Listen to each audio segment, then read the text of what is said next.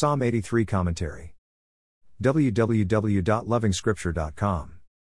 The psalmist references several high points from the rich history of the nation. There was a time when the Lord moved mightily against Israel's enemies. Midian fell at the hands of Moses. Several kings and their kingdoms also fell during the conquest of Canaan. Then comes the petition. Cover their faces with shame, Lord, so that they will seek your name. We can learn one important lesson from this prayer. There is a purpose for which the psalmist prays. If there are enemies against the saint, and they are always present, let their defeat lead them to the knowledge of the name of the Lord. A prayer for relief from trouble isn't at all bad. But when laced with selfishness and an ambition exclusively designed to elevate the saint above his or her enemies, such a prayer becomes bad. At times we pray against our enemies simply because we feel we don't have their success, what we have come to consider as success. Prayers motivated by vanity are always bad. Listen to your own prayer and subject it to a critical analysis.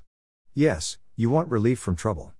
But is it for its own sake, or there is vanity as the main motivation? We want our enemies to see us at the high table. Is it because we want them to see that we are better than them? The many psalms we have read seem to project a different picture. Let the Lord arise in the life of the saint. Let God's enemies be scattered. The Lord God emerges victorious and the saint sings the praises of the Lord, God Almighty. It's party time. The Lord's victory means the saint can enjoy the blessings of the Lord in peace. Let them know that you, whose name is the Lord, that you alone are the most high over all the earth. This would be an important ending to any spiritual warfare. Anything else and the saint must offer another prayer, but it is one of repentance. A prayer room can be a place of sin.